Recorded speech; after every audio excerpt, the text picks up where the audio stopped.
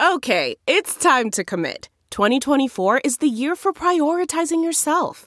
Begin your new smile journey with Byte, and you could start seeing results in just 2 to 3 weeks. Just order your at-home impression kit today for only $14.95 at Byte.com. Byte Clear aligners are doctor-directed and delivered to your door. Treatment costs thousands less than braces. Plus, they offer financing options, accept eligible insurance, and you can pay with your HSA FSA. Get 80% off your impression kit when you use code WONDERY at Byte.com. That's BYTE.com. Start your confidence journey today with Byte. Looking for a new high-end mascara without breaking the bank? The new L'Oreal Paris Panorama Mascara gives you a high-end lash look in a premium gold luxe packaging. It's all about panoramic volume and fully fanned-out lashes.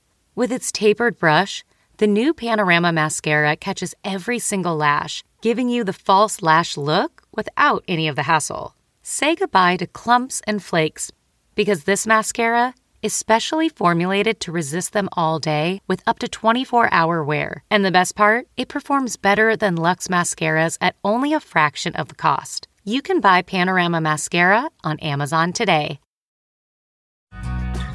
Hi, everyone. Welcome to Dishing with Digest. I'm Stephanie Sloan, editorial director, here with Mara Levinsky, senior editor. Hi, everyone. Mara, it was just last week that we were talking about Bold and Beautiful returning to production, which they now have. And now comes word that Young and the Restless is looking to follow suit and eyeing an early July return, which of course is great news. Now, we haven't heard any specific details, like will they use the actors' spouses or what have you. So I'm definitely looking forward to that information being released. And also to see what the shows have planned. I mean, if you think about it, they've really had time that they never would have had to think about future story and look at the canvas away from like the daily churn it out directive. So it'll be interesting to see if it yields any shifts on the show. Yeah, absolutely. And another question I'm interested in is whether the shows will choose to acknowledge that we're like living through a pandemic. You know, I think we touched on that before in a podcast as sort of a lingering question. But earlier this week, I read a story in the New York Times about the British soap opera Coronation Street, which was introduced in 1960 and typically airs 6 days a week, but that got rationed down to 3 days a week when production halted as Britain went into lockdown back in March. But that show has just started filming again, and the show's writers will be incorporating the new reality of COVID into the show, not necessarily as a major storyline point, but in part to explain why some of the actors who are like older and at higher risk are not on the screen anymore. So within Coronation Street, they will be quarantining away from their relatives. And I do think like several shows are really well positioned to touch on this issue in a potentially poignant way, like most obviously General Hospital, because it's set in a hospital with key characters who are frontline workers. But also Sonny's dad, Mike, is in a nursing home. And like, what would it do to Sonny if not only was he worried about his father contracting the virus, but like wasn't allowed to see him as a result of it? At the same time, I don't know that that's the kind of change in direction that most fans are rooting for. Like, it's always a fine line for writers to strike between too realistic, which can be a code word for depressing, and too unrealistic, which can be a code word for, like, I guess, camp. I mean, I could totally see where it does present some storyline opportunity, but like I personally have zero interest in hearing about COVID on the soaps. I mean, we have lived with it for months. I want the soaps to be an escape. You know, give me some romance, some adventure, some good drama, separate from a pandemic. And I actually have seen emails from readers who feel the same way, but I would totally understand if the shows wanted to address it, but it is just a hard pass for me. Plus, you know, like Salem and Port Charles aren't real places. So like they don't even need to have it. Right. You know, I kid kind of. But speaking of days, they're kicking off. It's 4 weddings and a funeral month. The first couple to head down the aisle is Lonnie and Eli, and we're going to see some fun returns for it, including, as we've previously mentioned, Louise Sorel as Vivian, as well as Eli's mom, Valerie, played by Vanessa Williams, Eli's FBI mentor, Billy, played by Billy Davis Jr., and Billy's real-life wife, Marilyn McCoo, who plays Lonnie's mother. She'll reprise the role of Tamara. We have a big preview of this wedding in the new issue. We also have a story with Days' Judy Evans. I spoke to her a couple of weeks ago after she was released from the hospital following a fall from her horse. and she contracted COVID in the hospital. It was a very long journey for her. She was understandably emotional in retelling it, but it was so nice to hear her voice and hear that she's on the mend. The story that you wrote with her truly brought me to tears. You know, Judy is such a beloved figure, not only to fans, but to her castmates as well. I mean, I think we got a good sense of that when we spoke to Stephen Nichols a few podcasts back, and he got choked up talking about everything she's been through. And it also brought a smile to my face that Judy said that Wally Kurth has been checking in on her daily saying, "How's my girl?" I mean, how sweet is that? I have an interview in the new issue with someone who is clearly itching to get back to work and eager to resume filming again, Nancy Lee Grahn, who plays Alexis on GH, who said what she has learned from these months off, which is her longest break from work since she joined GH back in 1996, including her maternity leave, is that she is never going to retire. The free time is not agreeing with her. Well, it is certainly welcome news that she plans on going nowhere. Right. Also welcome news is that the 47th Annual Daytime Emmys are airing tonight on CBS. So we will be for sure discussing the show and the winners next week. But I spoke with 4 of the nominated actors from Days of Our Lives for a new show on the Dual app called Inside the Hourglass. And you know, I am a big fan of the Dual app. So for anyone who hasn't downloaded it, I highly recommend. So speaking of the Daytime Emmys, I'm very excited about our guest today. It's a true daytime legend, Kim Zimmer, who had a few soap roles, but is definitely best known for her portrayal of Guiding Light's Reva Shane, which I know holds a lot of memories for both of us. Absolutely. I actually started watching Guiding Light because I had read of her imminent exit from the show in Soap Opera Digest. And I wanted to make sure I got to absorb some of her performance before she stopped airing. And I got totally hooked on the show. And as you know, I became particularly invested in the storyline of her widower, Josh, and his devastation over her death. Of course, I do. You fast forward 5 years, turns out she's not dead. She's Amish and amnesiac and had many more adventures still left in her, including a clone and time travel. She truly has done it all in daytime. And I love that we're talking to her as the Daytime Emmy Awards are set to air because no big deal. She only has 4 Daytime Emmys as Outstanding Lead Actress. I mean, an amazing feat in itself. Absolutely. So let's check in with Kim and see what she has been up to. Hi, Kim. Hello. How are you? Good. How are you? Great. Long time no talk. I know. Mara and I have been so excited to talk to you, and we're so happy you were able to join us today. Well, thank you. I'm glad it all worked out. I'm kind of an idiot when it comes to all this technology stuff. So, I'm glad my husband was here. Well, first of all, tell us how you've been doing over the last few months during our stay-at-home orders. Well, I'm kind of a homebody anyway, so it's been fine. It's been really okay for me. My husband and I got separated, however, because we were both out in Taos, New Mexico. We have a place out there, and we spend our winters in New Mexico. So I came back to help my daughter out with her son on March 6th. I flew back to New Jersey. And then I was going to fly back to New Mexico April 6th and drive back with my husband and my dog.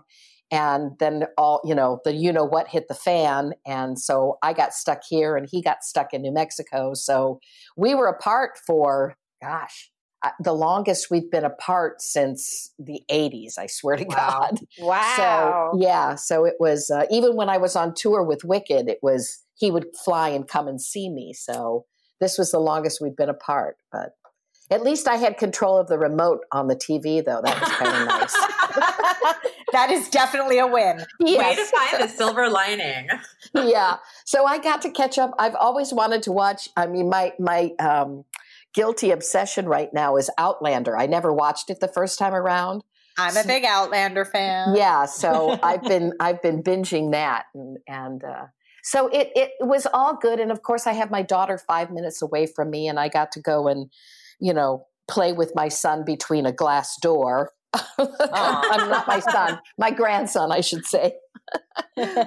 So, but now everything's eased up a little here. So I actually get to go over and play with him. And we swim in the pool and everything's good now. I mean, it's starting to ease up. I'm still a freak about hygiene and masks and, being ultra careful. So Good.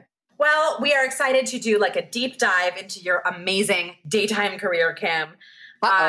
So you made your soap debut in 1978 playing Bonnie Harmon on One Life to Live. But what had you been doing prior? Like, what was life like right before soaps entered the picture for Kim Zimmer? I was busy doing a lot of theater. I started I guess you could say, my professional career in Chicago, and I was doing a lot of theater in Chicago, dinner theater and regular theater, and I was doing a lot of live industrial shows, which incredibly, I did a couple with Nancy Grahn. That's how we first met, was in Chicago. That's so cool. Yeah, the two of us were singers and dancers. We were triple threats, we like to think of ourselves. Definitely. We toured the country with a couple of live industrial shows, and that was really it until I got the call. My very first thing I did was just an under 5 on Guiding Light. Oddly enough, I played Roger Thorpe's secretary in the outer room. And I had 5 lines or something, but that was really my first gig. Wow. Yeah. I don't think I knew that. Yeah. I don't even think I had a name. So like in any playbill, it would say, roll on Guiding Light before you got exactly. Reba, I imagine. Of course, because people do that, even if they were extras or supporting players. They always say, I was on Guiding Light, or I was on One Life to Live. I know. I get letters all the time from fans who are like, I was looking at a playbill and so said they were on As World Turns. Who are they? And I'm thinking, I have no idea. Exactly. Now, what stands out about your One Life to Live experience at the time? You mean back in the day? Before Echo, yeah. Before Echo, yeah. Oh, that's right. I was Bonnie Harmon first. Oh, she was kind of like, they patterned her off of Patty Hearst, kind of, in the day. And that, I don't remember her a whole lot, but because that was a long time ago. But I do remember that it was great fun, and it gave me the impetus to move to New York City. My boyfriend at the time, AC, was already living in New York. And I always said that I wouldn't move to New York unless I had a job. And this job lasted, I don't know how, I think I was on it for 3 months or something. And that was great. And I moved to New York, and AC and I moved in together, and that was the beginning of it all, and then that lasted, like I said, I think 3 months. I'm not even sure. And then I had this, I'm auditioning for soap operas, and that was the last thing I ever wanted to do in my life, because I went to a professional school of acting, and we don't do commercials or soap operas. So, but yeah, so then my next was I auditioned for The Doctors, and that, as they say, is that. So in 1979, when you joined The Doctors as Nola, you were replacing or succeeding Kathleen Turner in the role. And you were there for about 3 years. So tell us about your experience on The Doctors. And I'd certainly love to hear a memory of working with Alec Baldwin. I tell this story a lot, and because I love it so much. I remember the day Alec came in to audition for Billy Aldrich, and all the girls, we'd seen him in the hallways, and we'd seen other guys too, but Alec was just, the minute he opened his mouth, we were all like, oh my God, who is this guy? And so we were all done working, but we all stayed and watched his audition. And we were all like, you've got to hire this guy. You've got to hire this guy. And I had no idea that I would end up working with him as closely as I did. And he became, one of my best friends. I mean, between him and oh God, there were so many. Jada Rowland became a very good friend of mine.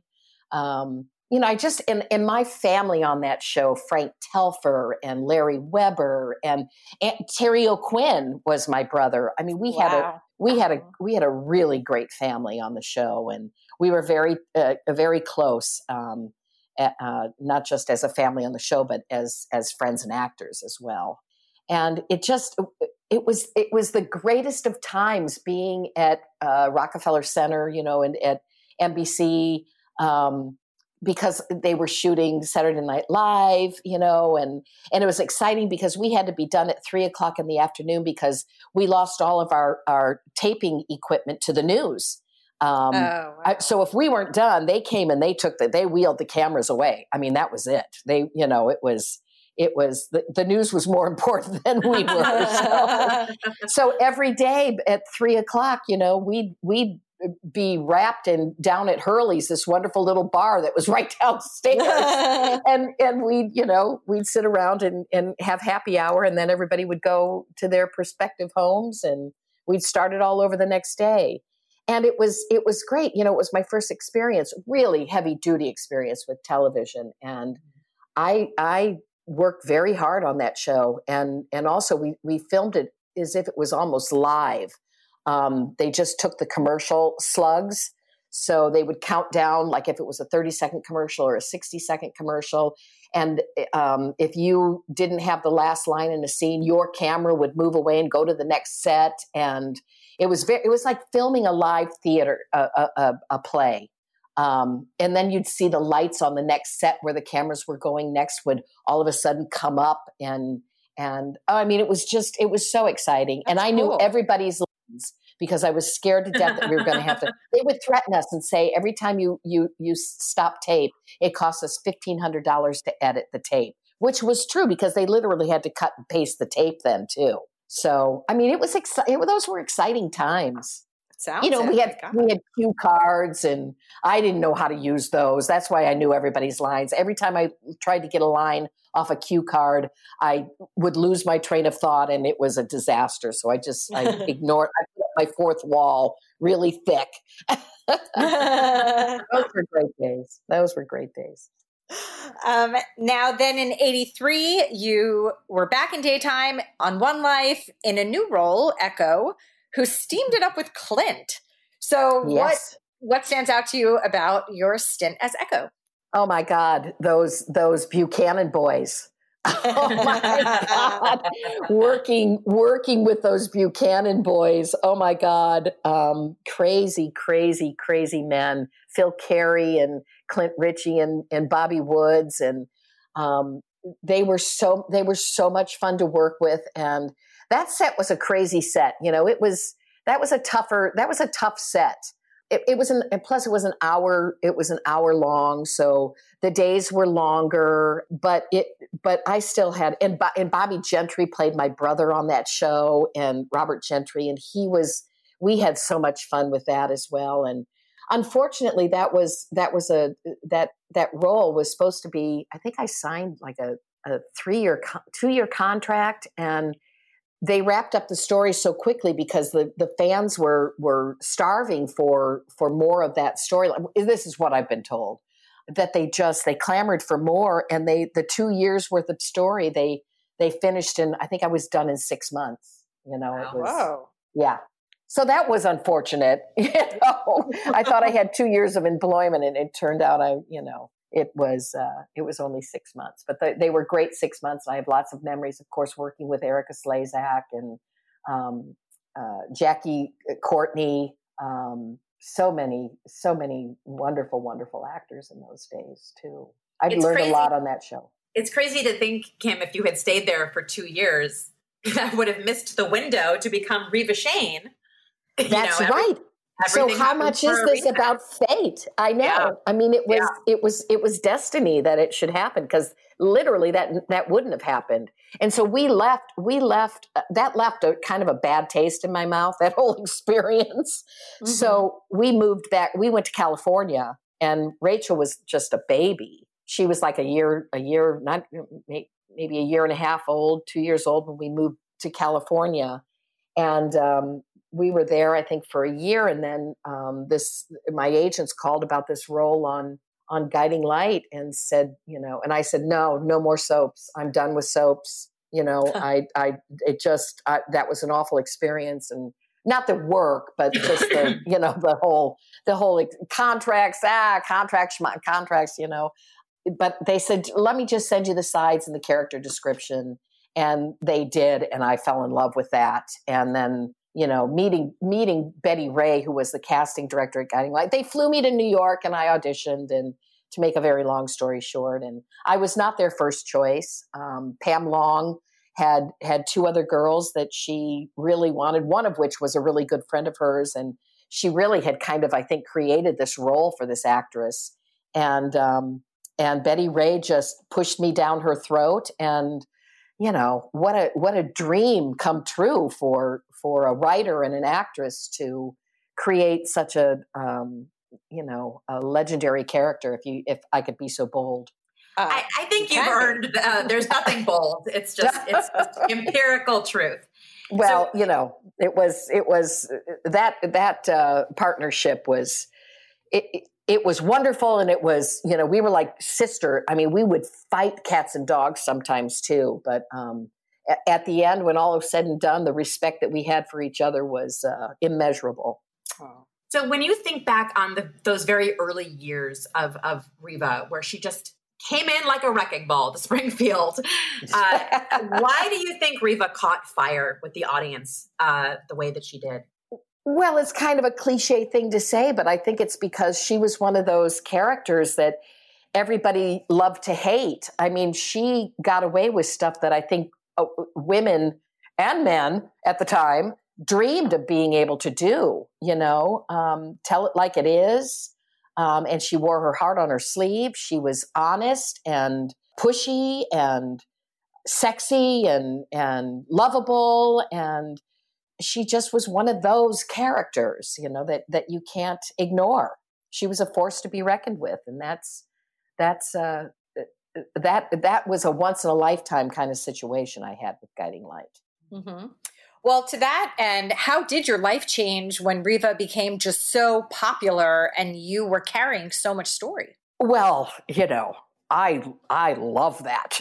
I was miserable when I didn't have story and I was working, and I was still working, and doing party scenes and supporting story. I love to support story as well, but I was the happiest when I had 90 pages of dialogue a day. I mean, that was what kind of ruined it for me for nighttime television. Whenever I did a nighttime show or a movie, you would do 6 pages of dialogue a day. I would be bored out of my mind and twiddling my thumbs and wondering, how do people do this?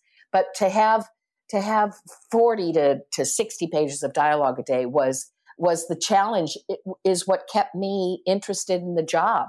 I mean, that was the challenge for me, was how to make it all smell like roses, Well, Riva infamously spent the 1980s marrying her way through the Lewis family. And we want to get your take on those fellas that you worked with. So first, tell us about working with the late Larry Gates, who played HB. Oh my God. Larry was, I don't know if you've watched any of our Zooms that we've done with Alan Locker, but yes. Larry's name comes up in every single Zoom conversation, as well it should, because Larry was, he wasn't one of these actors who tried to teach young people and show them the way. He would just, all you had to do was watch him and watch how he treated other actors and just loved the craft, loved playing H.B. Lewis, just loved people, loved actors, loved directors, loved the crew. He was just the best, never in a bad mood. And if he was, it was funny. We would laugh at him and we'd crack him up and he'd get out of it. And losing him was that was like losing a limb when Larry passed. And that was a tough one to deal with, but I've talked about this before too. Larry was battling prostate cancer, and when he'd laugh too hard, he'd pee his pants. Larry, I've told this story before, and you haven't struck me dead yet. So, and then when after I'd had children, I would laugh and I'd pee my pants. So between the two of us, we should have had stock in Pampers. It was hysterical. So we had fun. What about Larkin Malloy, who played Kyle? Oh, Larkin, he was just the romantic one. You know, Larkin could just melt you. I loved the fantasies that Riva and Kyle used to have, and I loved how Pamela Long ripped off all these movies. Witness, we did that Witness story, and and I loved the Amish farmhouse with Larkin, and we crash landed out of an airplane through the barn of this Amish farmhouse. And I mean, Larkin was tough. You know, he really wanted. He was a ultra professional. He wanted things, you know, perfect. And that was not how I worked. So, you know, we clashed a lot as well. But he just, when it came to doing a romantic story, that he was the best. That romance that Kyle and Riva had. I know a lot of the fans hated him because it was getting in the way of Josh and Riva. But he was romance at its best. And what about Jordan Clark, who played Billy? Oh, Jordan was like the bad little boy in school who always got sent to the corner. He was a prankster, and he would do things that amazed me. I mean, he'd come to this, he'd do his morning rehearsal, and then he'd go to his dressing room and fall asleep for 4 hours before he had to work. And he never knew his lines when he came in the morning. But the minute he walked, the same with Justin Dees. The minute he walked on set, he never blew a line, never didn't know a line. He was amazing to watch work. And he was also that character. He embodied that character of Billy Lewis. And I love that. I used to hit him all the time, because he was so big. You know, we'd laugh about something and I'd hit him and he'd go, "You keep hitting me like that, little lady, I'm going to hit you back." You know, and just stuff like that. And we actually were very good friends too. When Rachel was a little girl, we used to go, they had a place in Fire Island. We went out there and spent a weekend with he and Valerie, his wife. And he was a good friend. He is a good friend. I mean, I haven't talked to him in ages, so I keep asking people if anybody's spoken to him, and I don't know if anybody has. So he's a mystery to us. Mm-hmm. And of course, you mentioned Josh. So what about Robert Newman? Well, I kiddingly say that working with Robert is like putting on an old stinky shoe. You know, you should throw them away, but you just can't. You just can't, because they're your favorite and they're the most comfortable. Well, that's probably the biggest compliment I can, out of many that I can give Robert, was that we were meant to work together. I mean, we knew how to breathe for each other. I never was afraid of anything working with Robert. We took care of each other. We would fight too. I mean, we had some good knockdown dragouts, but mostly he just is so gentle and caring and loving. And we've worked a lot since Guiding Light. We've done some fabulous plays together and wonderful takeaways from Josh and Riva. We played George and Martha in Who's Afraid of Virginia Woolf. We played Lion in Winter. And we've just done some wonderful work together since we left Guiding Light. So I'm hoping that we'll continue to do that if the theaters ever open up again. Yes, us too.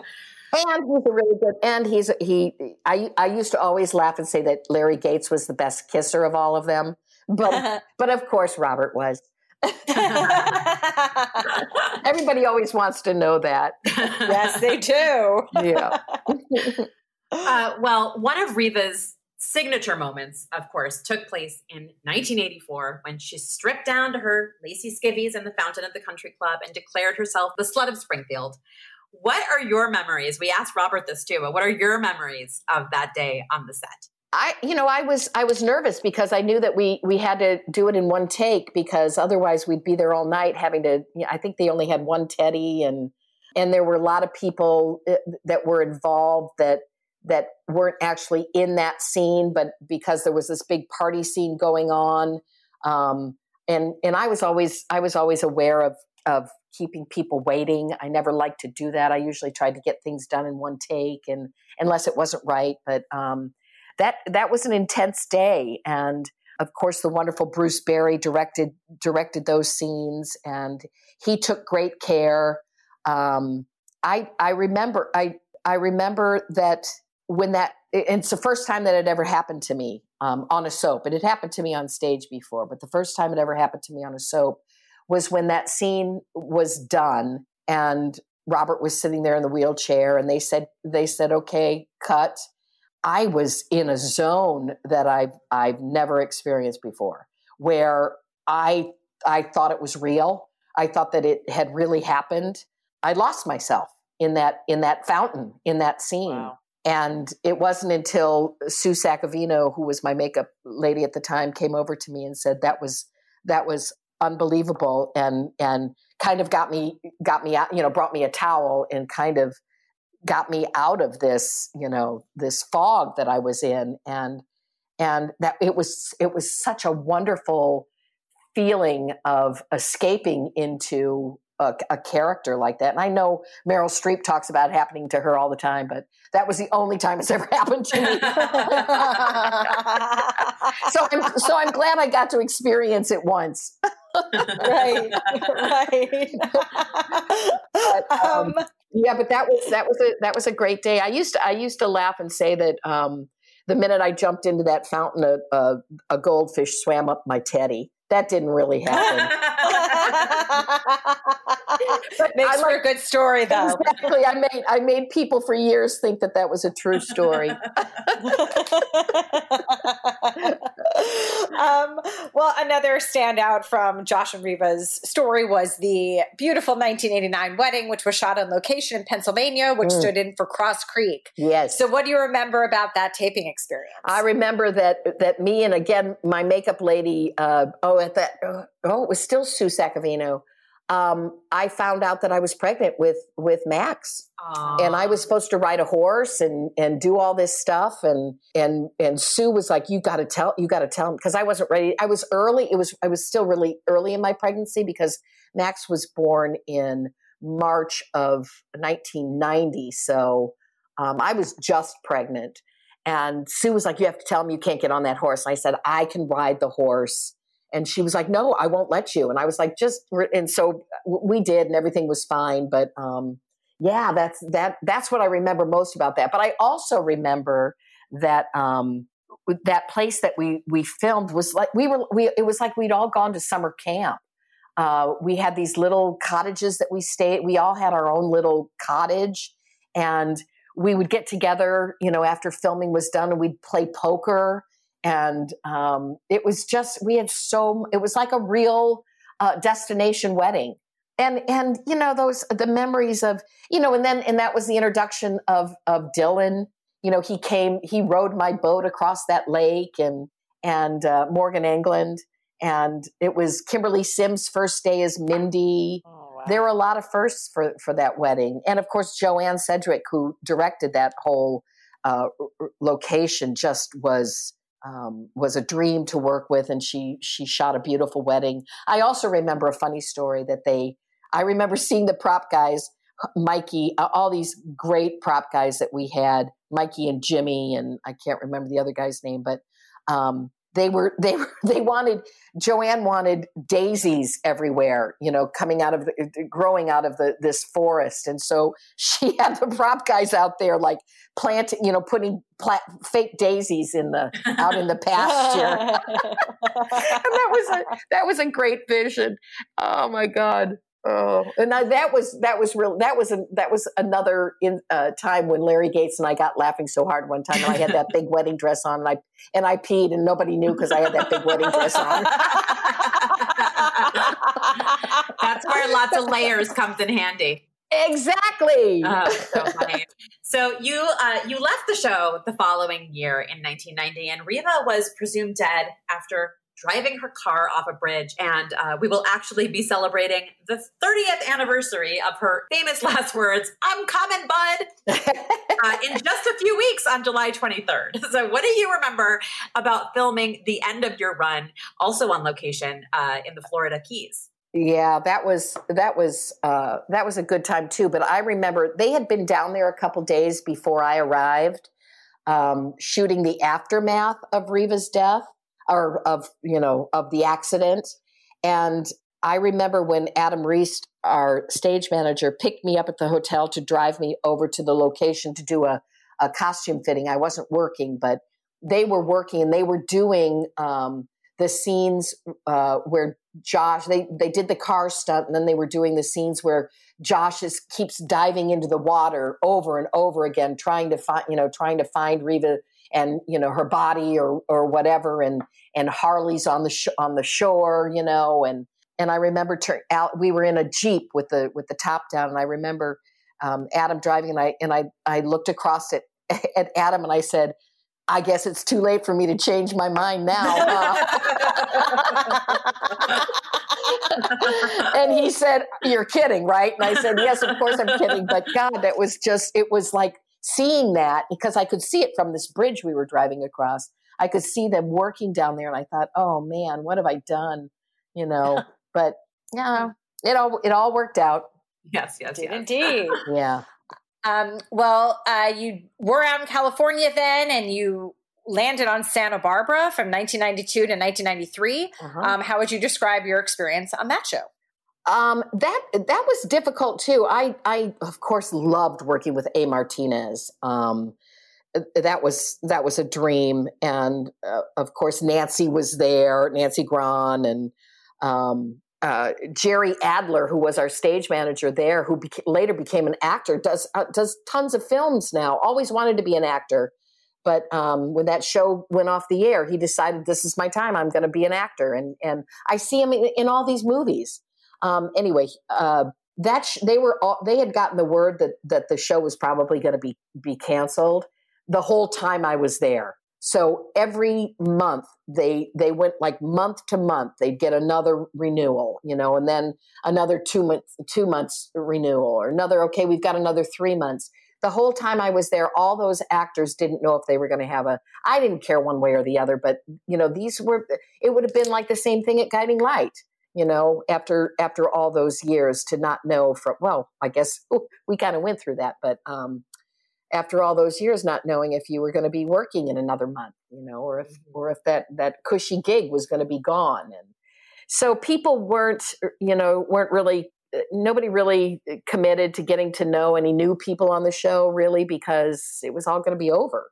I still managed to have a good time, but, and I enjoyed that commute. We were living out in Valencia, California, and I'd get in my little car and drive at 5:30 in the morning when no one was on. I mean, you can't say that now. No one was on the. I kind of went in the opposite direction in traffic in Los Angeles to go to NBC Burbank, and I loved that drive, going over to NBC Burbank Studios and going to work, and that was fun. And of course, it was Paul Rausch and Pam Long again, so it was comfortable. Mm-hmm. Yeah. Well, you did return to Guiding Light in 1995, first as a ghost, then as an amnesiac Riva living in Amish country, just can't get away from the Amish country. What drew you back to the show? Well, several things, but one of them was that we had that huge earthquake in Los Angeles, and I didn't like that at all. It was the Northridge quake, and in when was that? 90. Anyway. That was a scary experience, and I was ready to go back to work, and so I just by chance called and put the seed in someone's bonnet about, I guess Jill Farron Phelps was the executive producer then, and I called my buddy at Procter & Gamble, Ed Trock, and who I adored. He was like a father to me. And I happened to mention that if they had any indication that inclination that they would want to have the character back, I I would be open to a discussion of that. And he said, "Are you kidding me?" Yes. He said, give me a month and let's get this figured out. And in the meantime, I got cast in this play that was going to be done in New York, 4 Dogs and a Bone. And so I was in New York, and that's when they said, "Well, why don't you come on and we'll play this story and just see what happens." That was only supposed to be temporary. Thank God. I used to call her the ghost from hell. Oh God. Or actually, she was she wasn't even a ghost. She was like, I used to call her a figment of your imagination. Because I don't even know what she was. I mean, who was she? I mean, she'd appear to Mara and so that was a weird time. So in those regards, I really had no interest in coming back to the show at that point. I was like, no, I don't think so. And then Jill left Guiding Light to go and executive produce at General Hospital, and whoever came in after Jill said we want to have you back, and we want to have you back as the real Riva, and let's figure this out. So that's how that happened. I'm trying to think who was the executive producer then. Maybe it was Michael Labson. I think it was Michael Labson. Yeah. And I adore him. He became a friend too. We have the same business manager. Well, so you were back, and now let's flash forward a few years to 1998, and you were at the center of quite a groundbreaking and super controversial storyline when Riva was presumed dead, courtesy of Annie, and a grieving Josh had Riva cloned. Yeah. So what was your reaction to learning of the twist? And, now that you look back on it, are there fond memories of clone Riva, aka Dolly? Well, I remember when Paul Rausch called me into his office, and now let me back up even further. Before Paul called me into the office, I did a storyline where they had Riva freeze eggs just in case Josh and Riva decided they wanted to have another kid later in life or for whatever reason. That was an odd story, but we did it. And then, so when Paul called me into his office, he said, "We've got this story that we're thinking about doing with you, and I want to run it by you. We're going to do it, but I just want you to be aware." And I said, "What are you going to do? Clone me?" And he was like, he would get so mad when you'd second guess him. "I can't believe you. How did you know that? What would make you think we were going to clone you?" And I said, "I don't know. You had me freeze some eggs." He said, "Well, yes, we are going to clone you." I was like, "You're kidding me." He was like, "No, but it's going to be this beautiful story, this beautiful love story, and we're going to do it right." And I was like, and I was game for it. I said, "Okay, who does Dolly the clone talk to negotiate her contract?" So that, and let me just say this: as miserable as that storyline was for fans, they were really angry when they killed her off. I mean, not everybody, but there were a lot of fans that came to love Dolly and were upset when they killed her. And also, as hard as it was it was a really hard storyline to do for other actors that were in scenes with you as the clone, or in scenes with the clone and Riva, because that meant doing scenes over 4 different times. You had to do all these scenes over. Actually, that was, yeah. So when they would say, "Okay, everybody involved in the clone scene, come to the set," you'd hear groans out of dressing room. It was like people would groan, and I'd be like, "Oh my God, this is my fault." Because they had to be there all day too, because they had to do both sides of the scenes just like I did as the clone. So once again, I love that story because, again, I had 90 pages of dialogue a day. It was challenging, and the only thing I didn't like about it was that they had to give me that stupid rapid growth serum so that I could play the role. But it was hard playing, because I wasn't like a twin. I had to be a clone who intellectually was like 3 months old, you know? Right. So that was difficult to, and everybody was like, oh, don't worry about that. And I was like, but in reality, that is what she is. I mean, when did she go to school? Or realism? Is that what you were trying to bring in? Right. Yeah. So, but I enjoyed it. I enjoyed it. And it was funny because I just saw something that was posted somewhere where they were talking about, I think it's the anniversary of Lucci's final winning the Emmy or something, or maybe it's because the Emmys are coming up. And they had this story about, her, losing to Slezak, 5 times and Zimmer 4 times and blah, blah, blah, whatever. And then it said that, they talked about that being the shows I submitted for the Emmy that year were Dolly dying and Riva holding her in her arms as she died. And those scenes killed me. I love those scenes. And I guess I heard later that people in the judges' room were like hysterical, laughing. Wow. Oh, really? Yeah. Crying. No, not crying. They were laughing. They were laughing. It's so hard when those things are seen out of context by people who don't follow the shows regularly. Exactly. A shame. But, good for Susan. Yeah. So let's talk about what the final years of Guiding Light were like for you. Like, what was it like for you when the show shifted its production model to taping so frequently on location in Peapack, New Jersey? You really don't want to discuss this with me, do you? Obviously, you've not read my book. I've read the book. Oh, yes. But there could be listeners who have not. Exactly. That was a heartbreaking time for me because I really felt like I wanted them to just take the show off the air. I really did because I felt like with the production values being so chintzy and stories not being told the way they should have been told because we had time restraints and weather restraints and shooting outside and freezing temperatures and doing wardrobe changes in public bathrooms and things that you just, how old was I? 45 years old and changing my clothes, being naked in a public bathroom and having people walk in, it was like, I don't want to do this. If I want to do this, I'll go do independent features, for no money.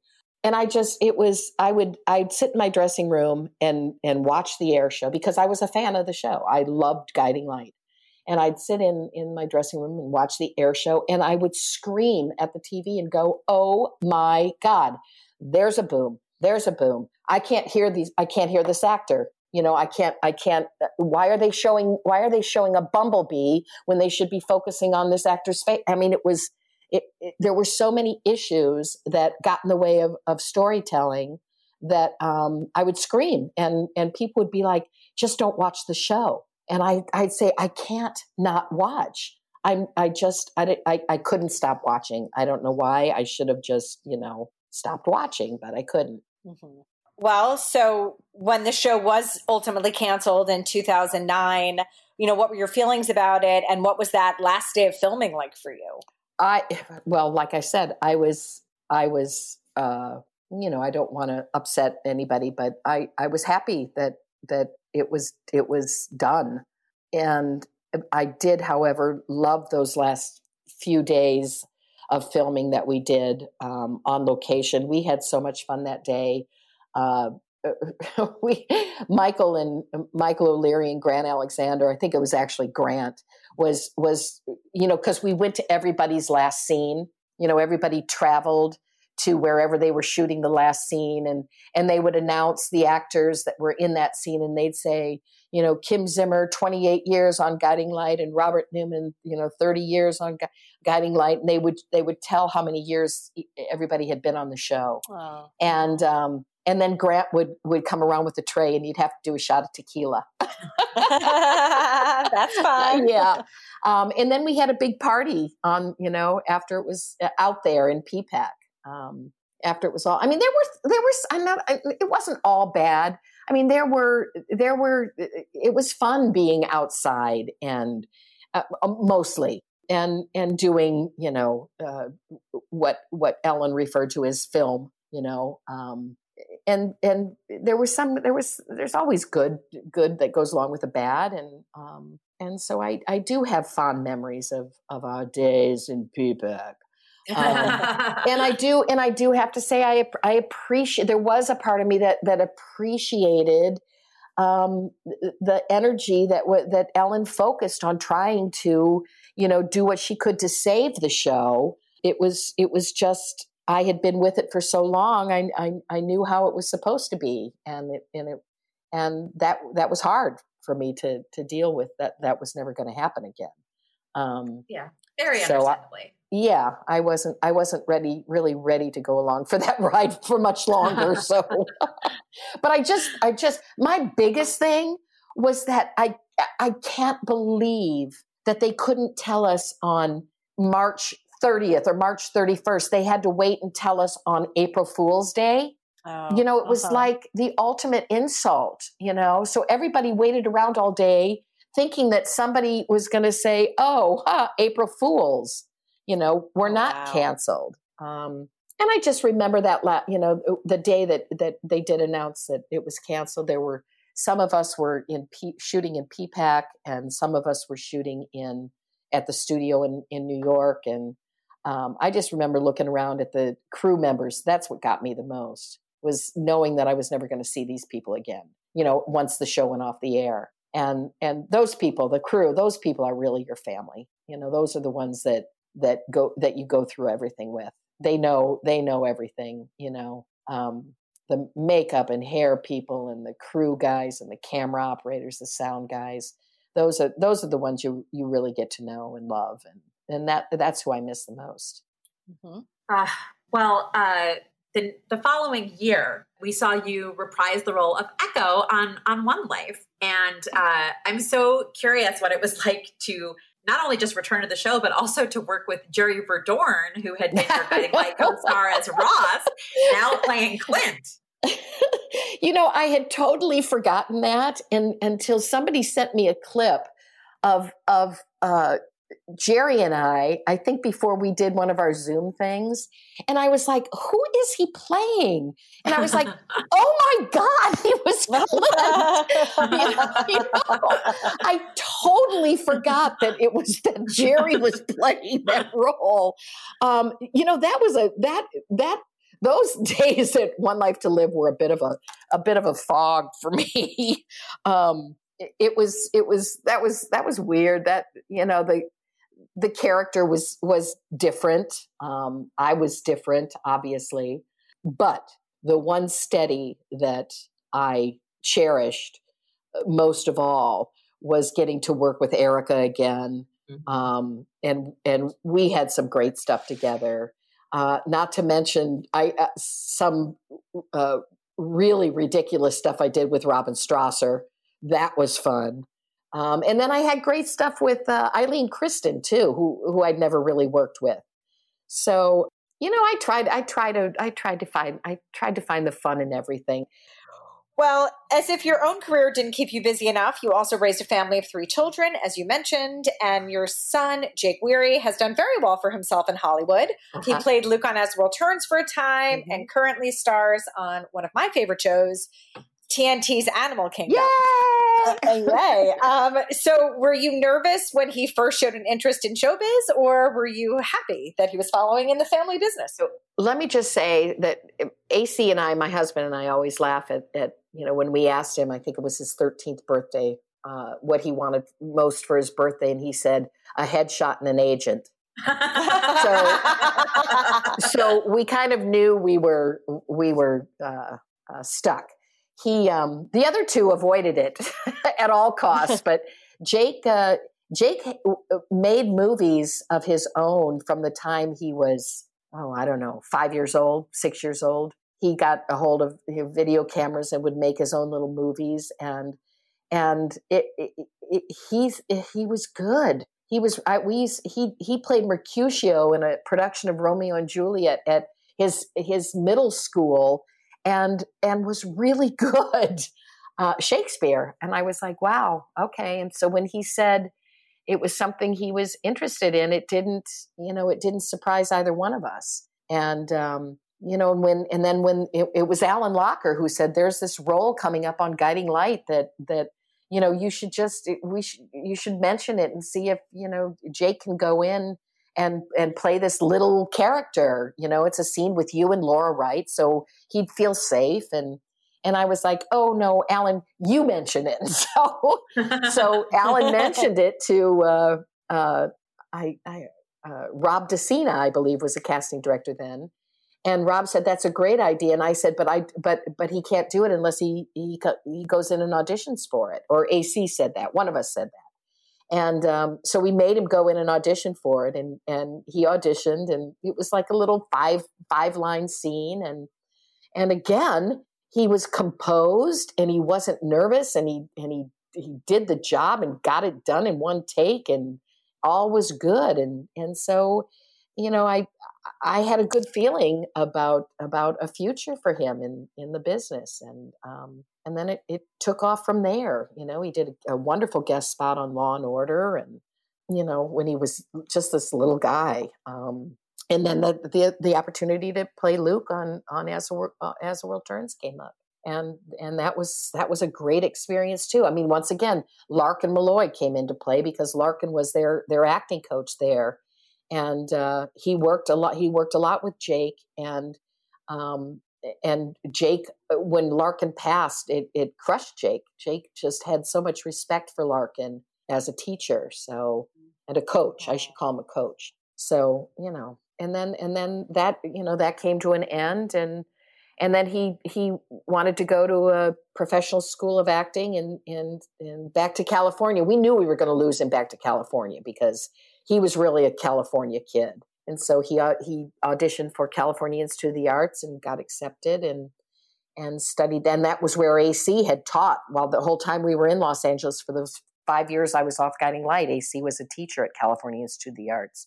And so Jake knew it well and really loved the campus. And so he spent a year there and then got a film. And then one thing led to another, and realized that school wasn't going to happen because he was working. So, yeah. Mm-hmm. Now, obviously, the daytime landscape is so different now from the heyday that you were part of. Oh my there God, are no shows taping in New York. That's one obvious difference. But could you ever see yourself considering doing a run on one of the remaining LA-based shows? Oh God, absolutely. I absolutely. Just pick up the phone and call me. Yeah, I would.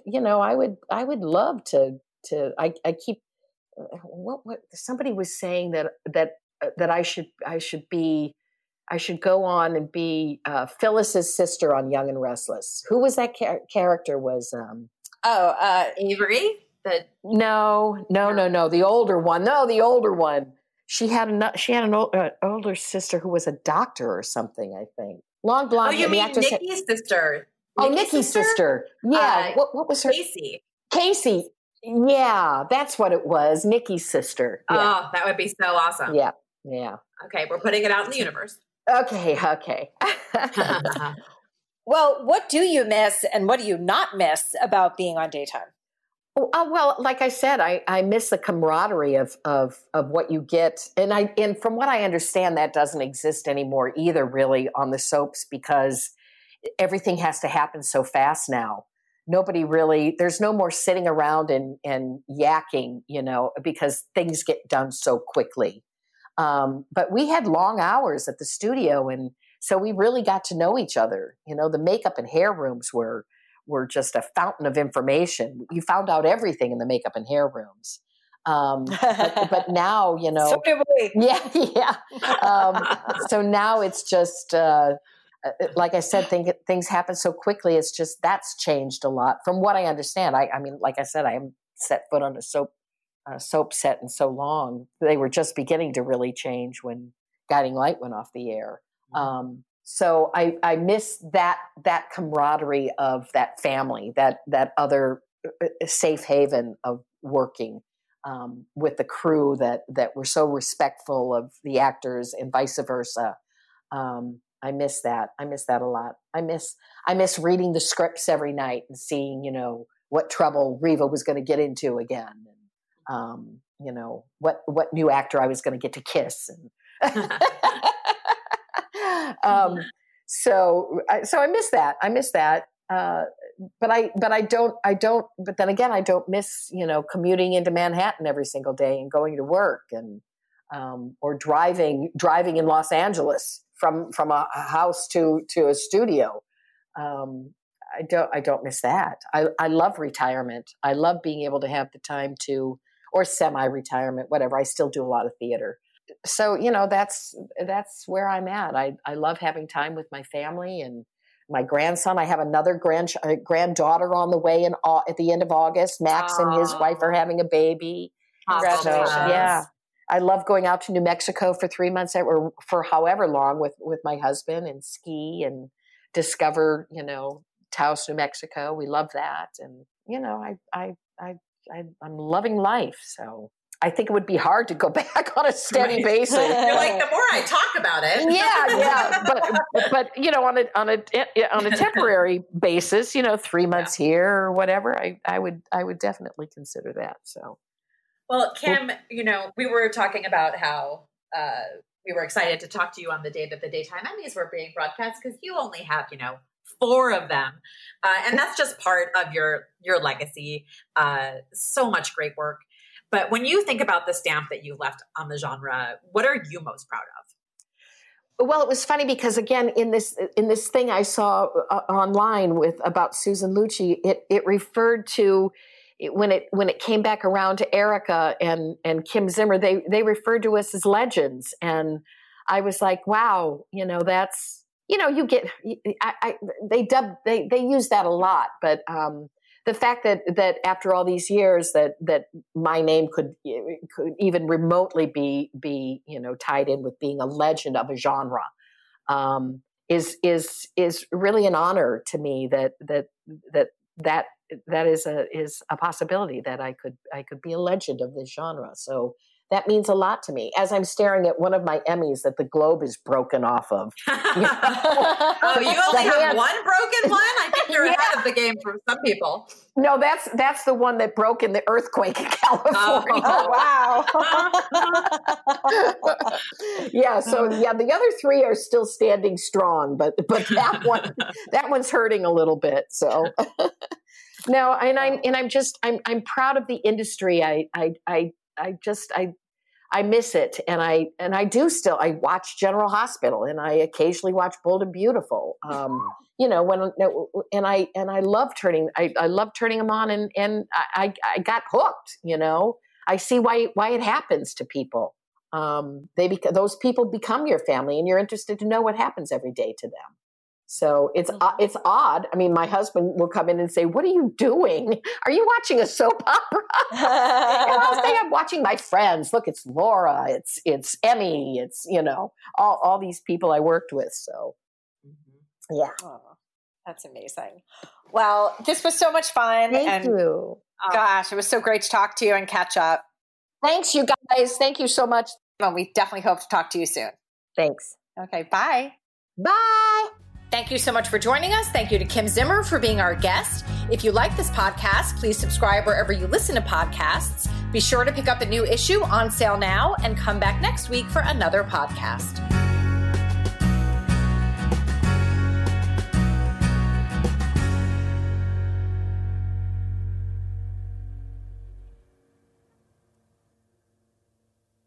You know how to book flights and hotels. All you're missing is a tool to plan the travel experiences you'll have once you arrive. That's why you need Viator. Book guided tours, excursions, and more in one place. There are over 300,000 travel experiences to choose from, so you can find something for everyone. And Viator offers free cancellation and 24/7 customer support for worry-free travel. Download the Viator app now and use code Viator10 for 10% off your first booking in the app. Find travel experiences for you. Do more with Viator.